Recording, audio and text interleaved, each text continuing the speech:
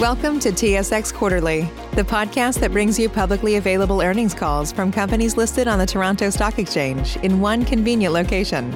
Gone are the days of looking through confusing websites. You'll find the important information right here. Enjoy the call.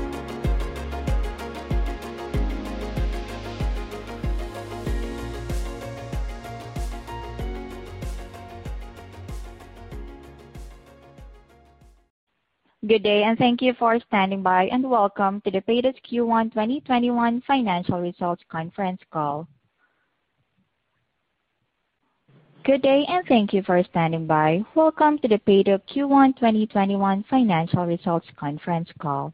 At this time, all participants are in a listen-only mode. After the speaker's presentation, there will be a question-and-answer session. To ask a question during the session, you will need to press star 1 on your telephone. Please be advised that today's conference is being recorded. If you require any further assistance, please press star 0. I would now like to hand the conference over to your speaker today, Darren Gee, President and CEO. Please go ahead. Well, thank you, Mary. Sorry for the little technical mix-up here this morning. That we got a delayed start by a minute or two.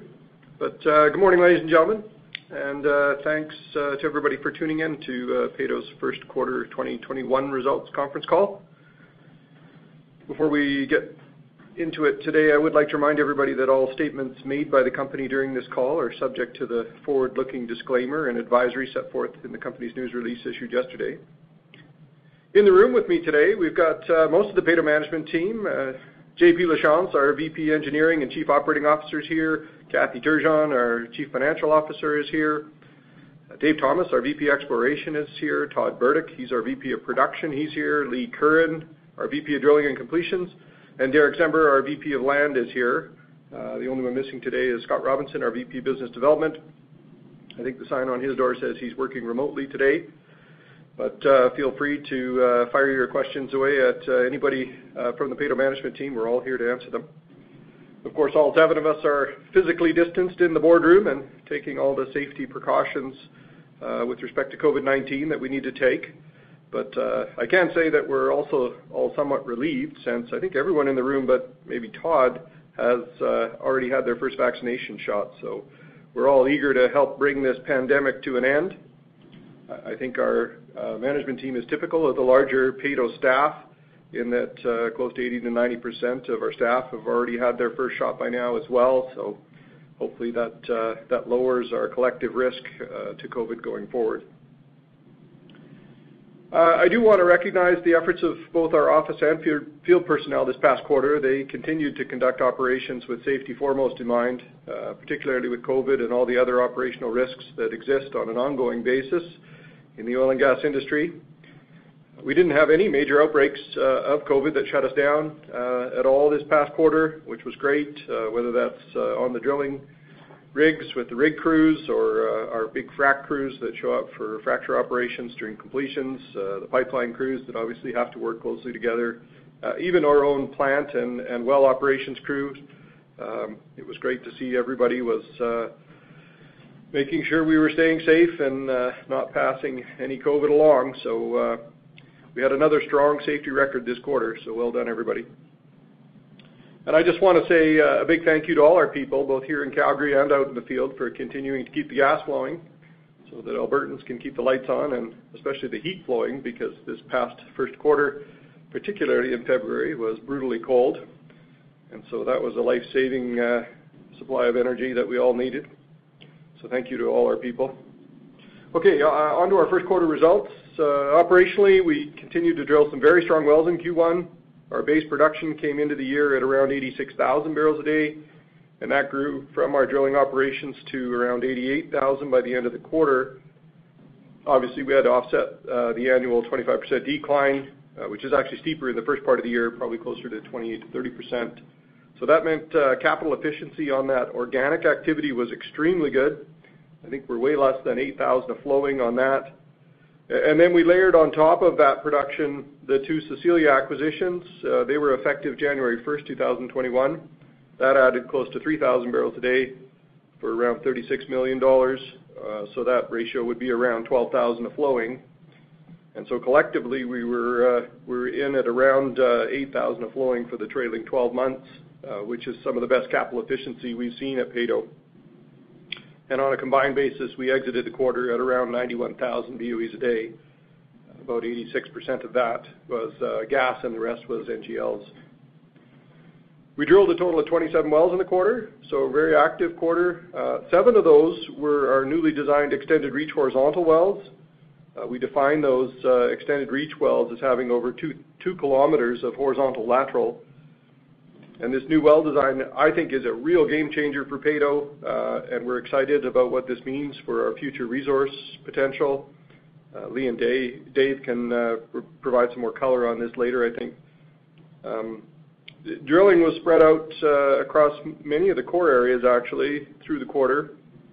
But, we continued to take advantage of our extensive pipeline and facility infrastructure capacity. So our spud-on stream times continued to lead the industry. I think over the last 5 quarters, we've been putting wells on production within about 40 days of commencing drilling. And that's even with all the pad drilling that we're doing. So that's very quick conversion, even for us, and very quick conversion relative to most others in the industry. Other operational highlights for the quarter include our emissions reduction work. We continued to swap out measurement equipment in the field. That significantly reduces methane emissions. This lowers, of course, our carbon tax bill and increases our methane sales, all while being better for the environment. So really, that's a triple win. We also continued to work with our suppliers on a new design for our well site packages that have next to zero emissions. We have some of those new designs being installed this year. We'll trial those and see how they work, with the ultimate goal, of course, to minimize our emissions if we can. But at the same time, we have to make sure that we have reliable systems for production operations. I think we all saw the examples of having systems too integrated and then one of them failing, causing all of them to fail down in Texas this winter. So we have to make sure that, even though we're putting in more environmentally friendly systems in our production operations, they still have to work, especially in the wintertime. Zero emissions, but Albertans freezing to death is not our goal. We want to make sure that we can get down to very low emissions but have very reliable energy. Moving on to the financial results for the quarter, we maintained some very good cash costs throughout the quarter. Operating costs were lower, so nice job, Todd. Royalties, of course, were predictably higher due to stronger commodity prices. Those scale, of course, with commodity prices. Our interest charges were also a little bit higher, which was tied to our revised covenants in our banking agreement. Those are coming down as we move forward, and Kathy can speak to that later. Natural gas prices were obviously very strong during the quarter. We alluded to that in our last conference call, and really we made off like bandits in a couple of places, particularly the volumes we had diversified to the Ventura market, which is just outside Chicago. When the cold spell hit mid-February, we saw spot prices there spike to over $150 in MMBTU. So we cashed in on that for about a week, and that windfall actually almost offset all of our expensive market diversification costs for the quarter. So in the end, we were close to achieving AECO-like prices for the quarter, which gives us cash flows that are extremely strong. And I think, that's a bit indicative of what will look like in a few quarters from now when the higher cost basis deals fall away. Funds from operations were more than double what they were in Q1 2020. That was obviously a pretty ugly period, so we were happy to see our funds from operations back up to where they're supposed to be. And that $117 million really covered all of our capital program. It covered our dividend, and it even covered the acquisitions that we made in Q1. So we ended up growing production while still paying down some debt, and that's obviously an ideal situation. Earnings or profits were also way up in the quarter, basically back to the level of profit margin we're used to at Peyto. I think our average profit margin over the last 10 years has been right around 20%. That's earnings to revenue. So 22% this quarter was right in line, and it's exactly what we expect to see. On the marketing side, we've added to our basis deals going out to 2024 with more AECO to Henry Hub and AECO to Dawn deals that are significantly below the pipeline tolls. Very attractive looking basis deals. I much prefer the synthetic transportation of a basis deal since there's no physical delivery risk. We get to market and get market diversification, but we only have to deliver our gas to the sales meter, which is just outside our plant gate. If anything happens to the pipe beyond that, like a ransomware attack or some governor trying to shut it down, it's not really our problem. We've already delivered our gas to the sales point, and we get paid, but we get access effectively to those diversified markets across North America. So the basis deals look very attractive to us right now. We secured 40,000 gigajoules a day to Dawn at a cost that's almost 25 cents an MMBTU below the LTFP toll, so I really like that. Gas prices are setting up very well for this coming winter. We're looking at storage refills this summer, and both European storage is filling very, very slowly. Even U.S. storages and Canadian storage is filling pretty slowly. So even though there's obviously strong demand to get that gas into storage, the supplies are pretty thin. A lot of demand for those supplies. We're seeing a lot of gas exiting the Gulf of Mexico through LNG exports and pipelines down into Mexico, and so that's pulling a lot of gas away from the North American market, which is very constructive for gas prices. So we're pretty excited about how that's setting up. That's probably pretty much it for the quarter. A very solid quarter, both operationally and financially. So Mary, why don't we take this time to throw it open to questions from those listening in. Thank you. As a reminder, to ask a question, you will need to press star, then the number 1 on your telephone. To withdraw your question, press the pound key. Please stand by while we compile the Q&A roster.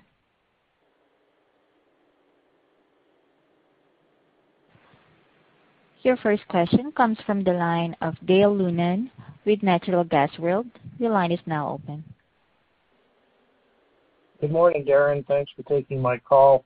I'm just wondering, given your comments on storage access and improving fundamentals in North America, if you've tempered your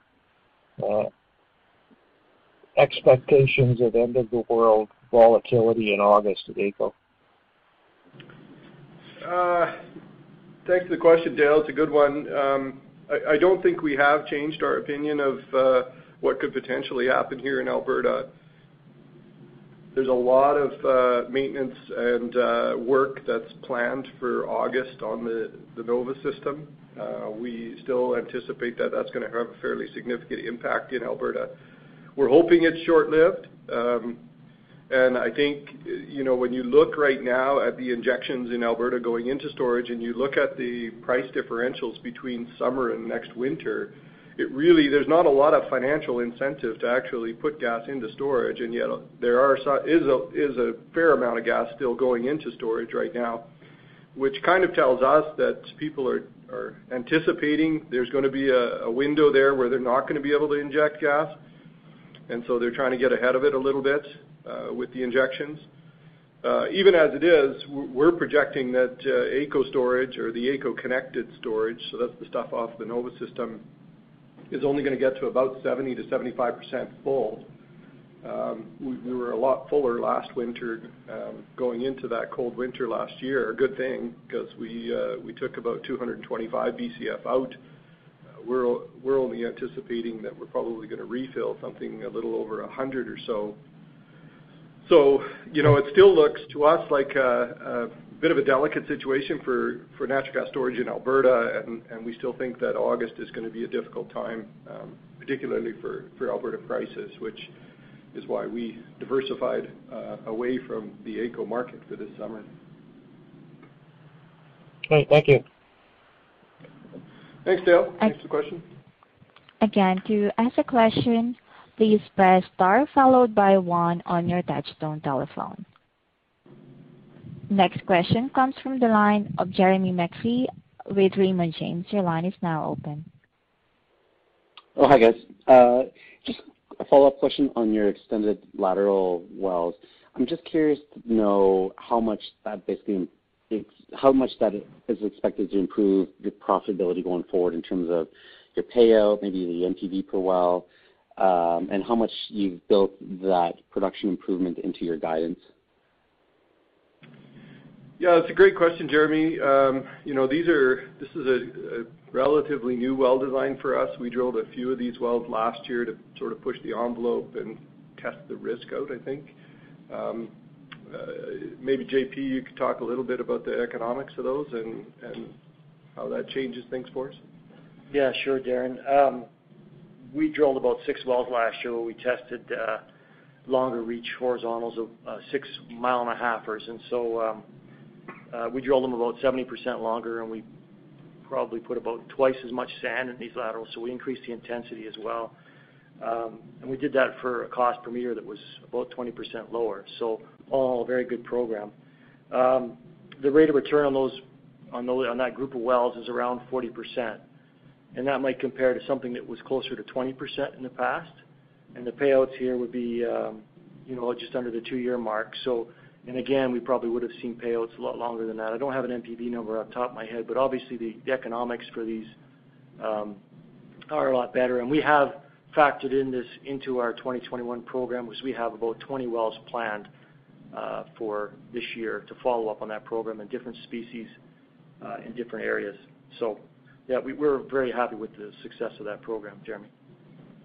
Jeremy, these extended reach, though, they're a different, I would characterize them as a little bit different risk profile. But Lee, maybe you can comment a little bit about the drilling risks, whether they're any more dangerous drilling longer laterals than what we traditionally do. Sure. I guess backing up, I don't know if it's necessarily a truly new design in any way. We've always stuck with our standard open hole ball drop system that we've been doing for the last decade. And many of these deep targets still carry intermediate casing design in their actual well design. So it's just really how they factored into our program as a percentage of our activity.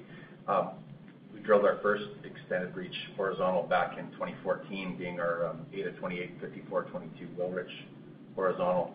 What's really changed is back then, we were kind of biting our lip as we drilled it. That well was TD'd at 6,000 meters with a 3,000-meter lateral.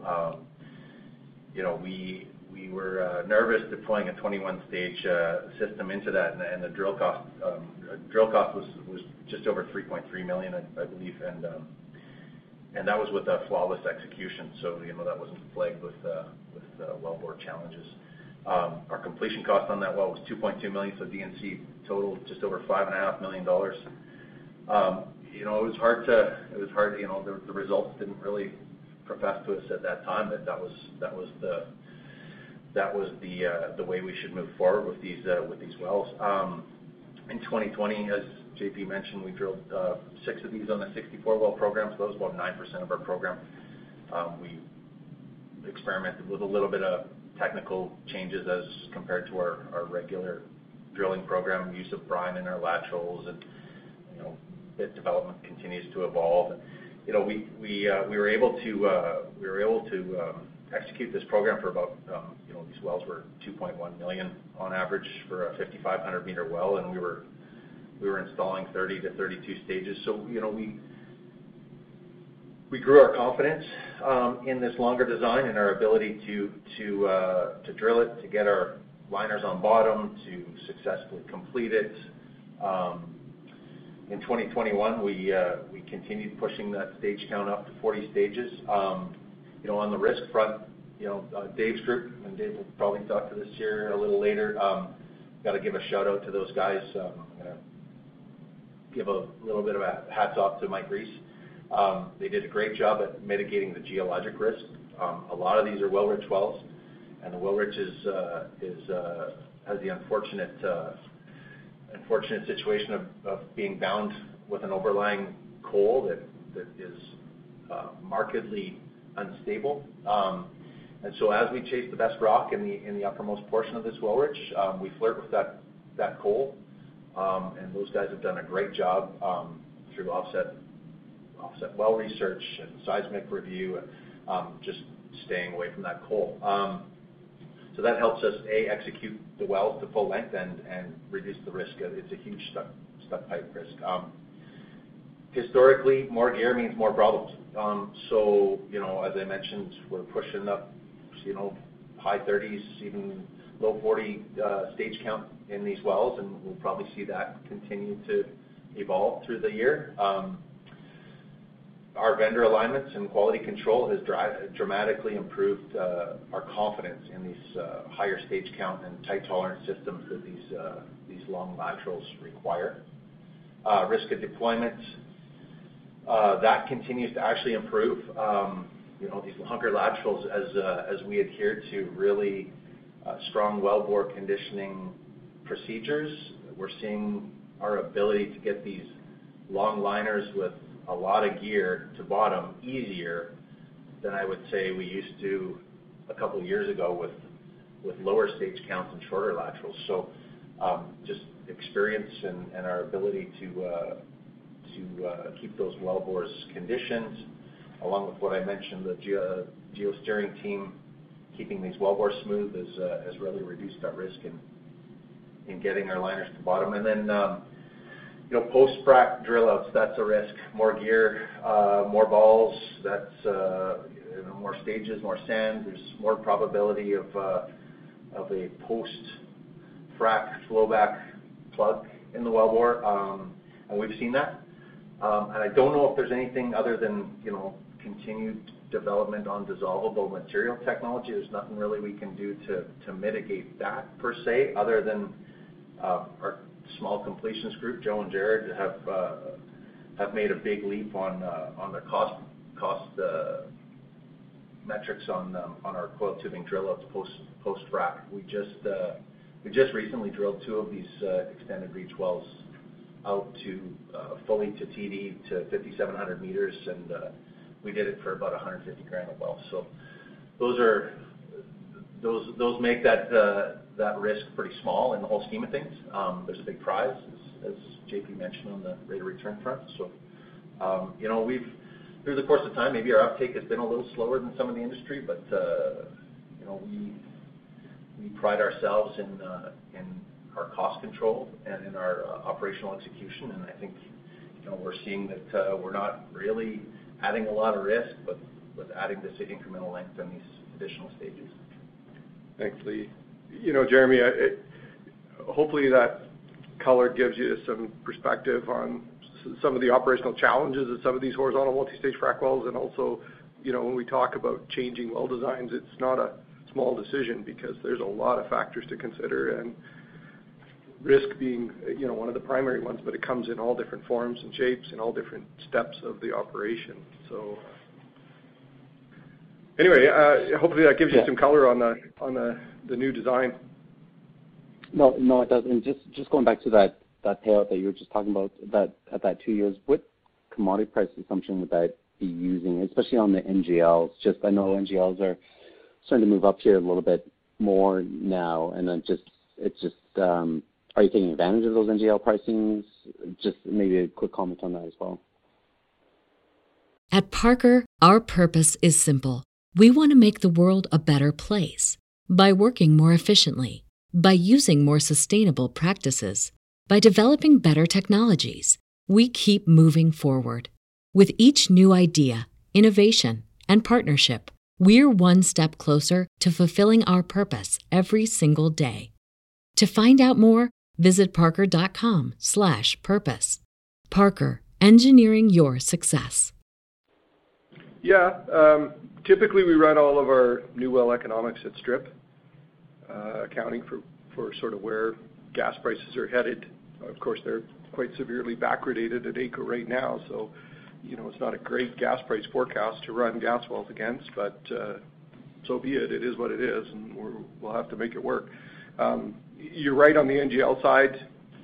Propane particularly is quite a bit stronger. We realized that in the first quarter of this year. Butane is obviously back up to more typical levels, closer to 40 to 50% of light oil price. 2020 butane prices were terrible, obviously, because there had been that refinery shutdown that gave us a glut of butane, and it took a while to wear that off. But I think last year, as that came away, butane prices strengthened quite a bit. So I think our propane and butane prices in Q1 that we realized that were about $30 a barrel are more typical. And yeah, that is a big driver. It's helpful too. We've got a deep cut, only one at one of our plants, but obviously it strips a lot more butane and propane out as well. So, if we can bring these extended reach horizontal wells with more reserves, even if it's leaner reserves, into the deep cut, then we're getting more liquids out of those wells too, and so that helps the economics. But really, we're not trying to, I don't think, only make economic return when the prices are really good. We obviously have to survive the volatility in the price, and so we've got to build a robust investment here that can survive some of the dips as well as some of the strong spikes. Okay, thanks, guys. You bet. Thanks for the question. Again, if you wish to ask a question, please press star followed by 1 on your touchtone telephone. Your next question comes from Trevor Heaver with as a shareholder. Thank you for taking my call. I note in your release reference to reducing debt. So I did go back and look at your annual reports and find that your long-term debt has basically been flat. I went back to 2015. So I wonder if you could comment on your statement in your release about dealing with debt. Thanks, Trevor. Great question. So we are, over the long term, planning to bring our debt down. We did mention, I think about a year ago, that the strategy in the short term was actually to get cash flow up. That was something that we could affect quicker, and that debt to cash flow ratio or debt to EBITDA ratio is one of the covenants within our debt agreement that we were concerned about. And so by putting the cash flow from last year to work drilling wells and the majority of the cash flow this year to work drilling wells, we're bringing cash flow up quite a bit. And that's actually giving us some relief on that debt to EBITDA ratio. And then as we roll forward, we're going to generate more and more free cash flow at that higher level, and that's where we're really going to materially pay down our long-term debt going forward. So we will pay down a little bit of debt this year, we're forecasting, based on the current strip. And next year, we pay it down in a much more material way. Really, though, when you look back over Peyto's 22-year history, our debt to EBITDA ratio or debt to cash flow ratio has typically, averaged about 2 times, which for some people they might think that's a bit heavy, but we have used debt very effectively, and it's relatively low-cost debt. Obviously, interest rates are relatively low still, and you have to put that into perspective. Peyto has 9 years of producing reserve life, which is extremely long, one of the longest producing reserve life assets in the industry. And so when we think about 2 years of debt on that 9 years of reserves, it doesn't seem overly levered. Of course, if you had a 3-year reserve life and you had 2 years of debt, you would think, wow, I'm 2/3 levered. And so that is pretty heavy leverage. And so when you think about our debt relative to our cash flows and relative to our reserve life, you have to consider those factors, because we have an asset here that has very long life to it, very significant value beyond the traditional sort of 7 to 8 years. And that's what's really supporting our ability to carry debt against it and to use some debt effectively. But as you would probably point out, we've just come through a period here where carrying debt is at risk. It looks scary to a lot of investors, and for a period of time there when commodity prices were really low, it looked even scary to us. But thankfully, we're through that, and I think by the end of this year, we'll be at a sort of debt to cash flow level that is very historic for us and very comfortable for us. Thank you very much. That gives me a much better feel for your the business model and your strategy. You bet. Great question. There are no further questions at this time. Darren G., you may continue. Okay, well, thanks, Mary. We did get a couple questions come in overnight, emailed in from shareholders. So I did want to approach a couple of topics here. One was respect to further on the debt side with respect to our interest charges. And so maybe I can turn it over to Kathy and she can talk a little bit about how our interest charges are going to look going forward here.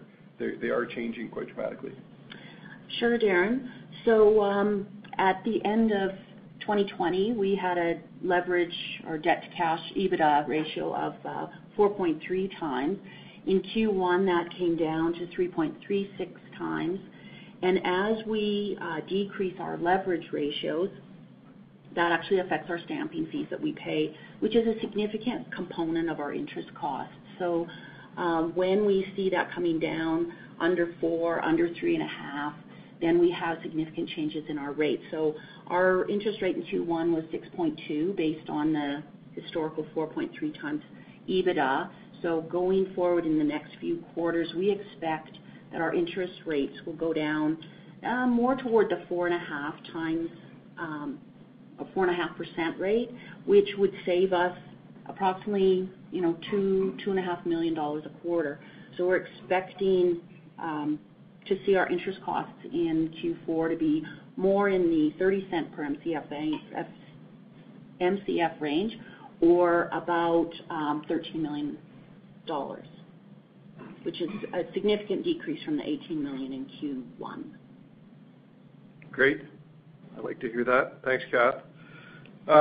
One of the other questions that came in overnight was about ESG, some of our ESG initiatives, and so maybe I can put this one to Todd.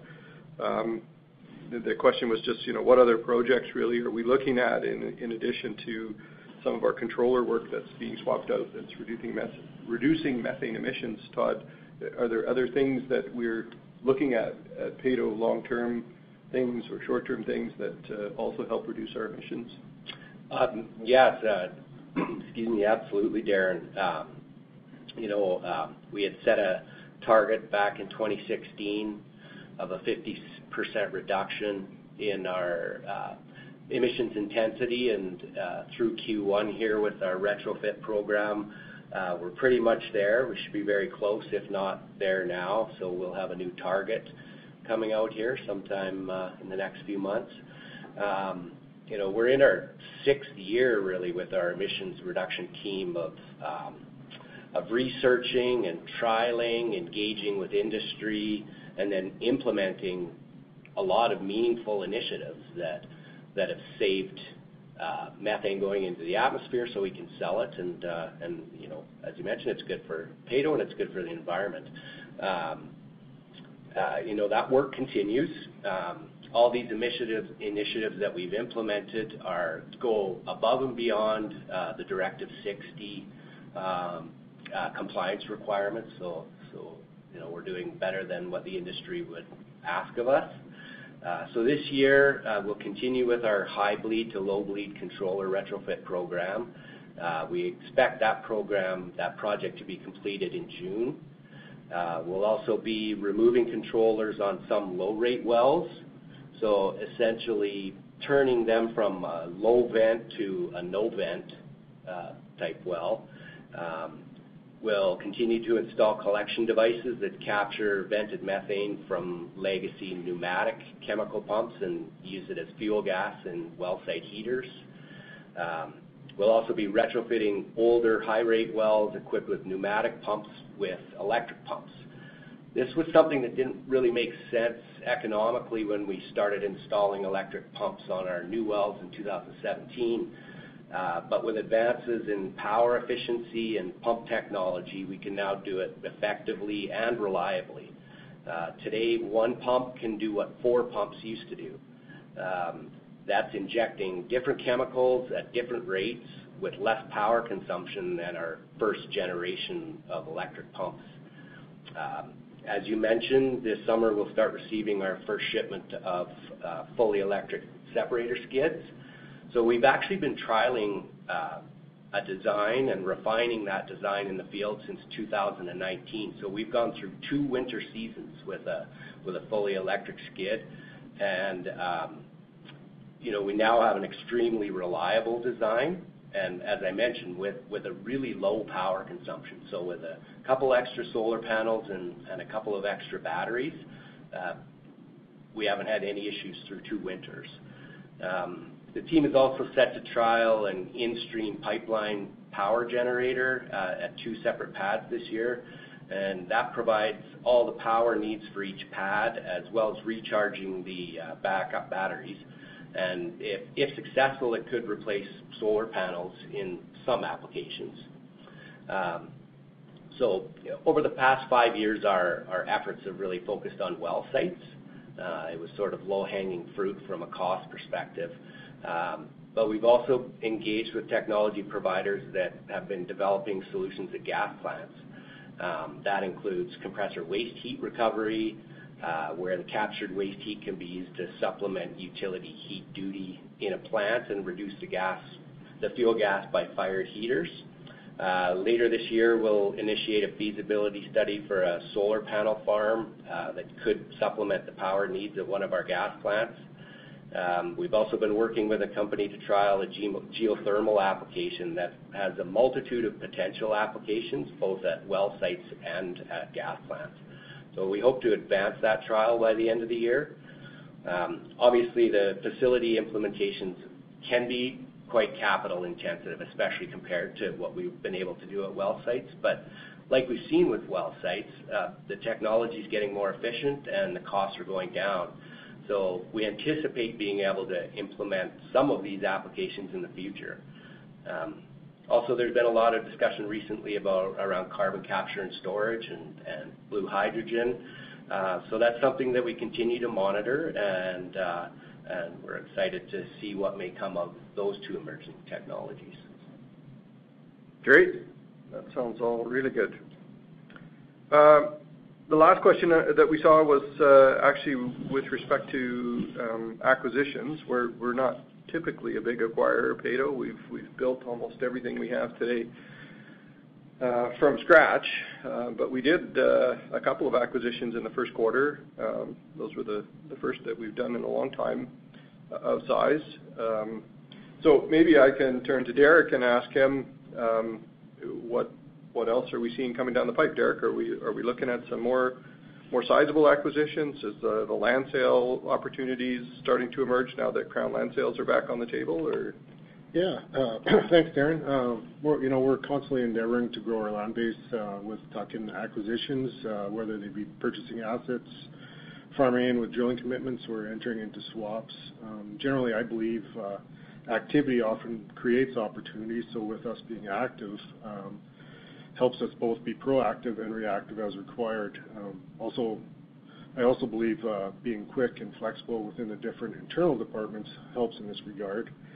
Our low-cost capital structure, technical know-how, and abundant amount of infrastructure can be used as a sort of currency at times to allow us to withstand promotes on farm-ins and purchases, where others may not be able to do so. Our BD group is actively looking at additional growth areas while also continuing to look at tuck-in acquisitions like Cecilia, for example. In terms of Crown sales, it's definitely a lot more active than last year. In Q1 2021, there's about $11 million in bonuses for an average of $195 a ha, which is obviously substantial higher than 2020 when there was about 7.5 months of no Crown sales. So all in all, as you mentioned, we're not, we're constantly looking at further acquisition targets, and we monitor them as they come up or as we are able to generate them. Okay, great. Well, I think that's all the questions that we saw from people and shareholders, and so thanks for everybody for tuning in. We'll obviously be back to you midsummer with Q2 results. We're looking forward actually to another busy year of drilling here at Peyto, and economics are starting to look stronger and stronger. Prices are looking better, so cash flows are getting stronger. Our balance sheet's getting a lot better, so things are definitely looking up. We're excited about the balance of this year, and we're excited, as probably most people are, to put COVID behind us and finally get to go out and maybe have dinner together at some point in the hopefully not too distant future. So anyway, thanks for tuning in. Watch the website. JP and I will get a presentation, an updated presentation videotaped, and we'll get that up on the website. Since we can't have an AGM with everybody in the same room, we'll get a video presentation up, and hopefully that can shed some more light on where Peyto's going and how we're doing. So thanks for tuning in this morning, and we'll be back to you in August. This concludes today's conference call. Thank you all for your participation. You may now disconnect.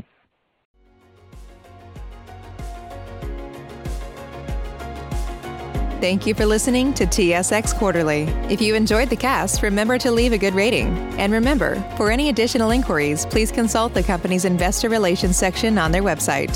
See you next time.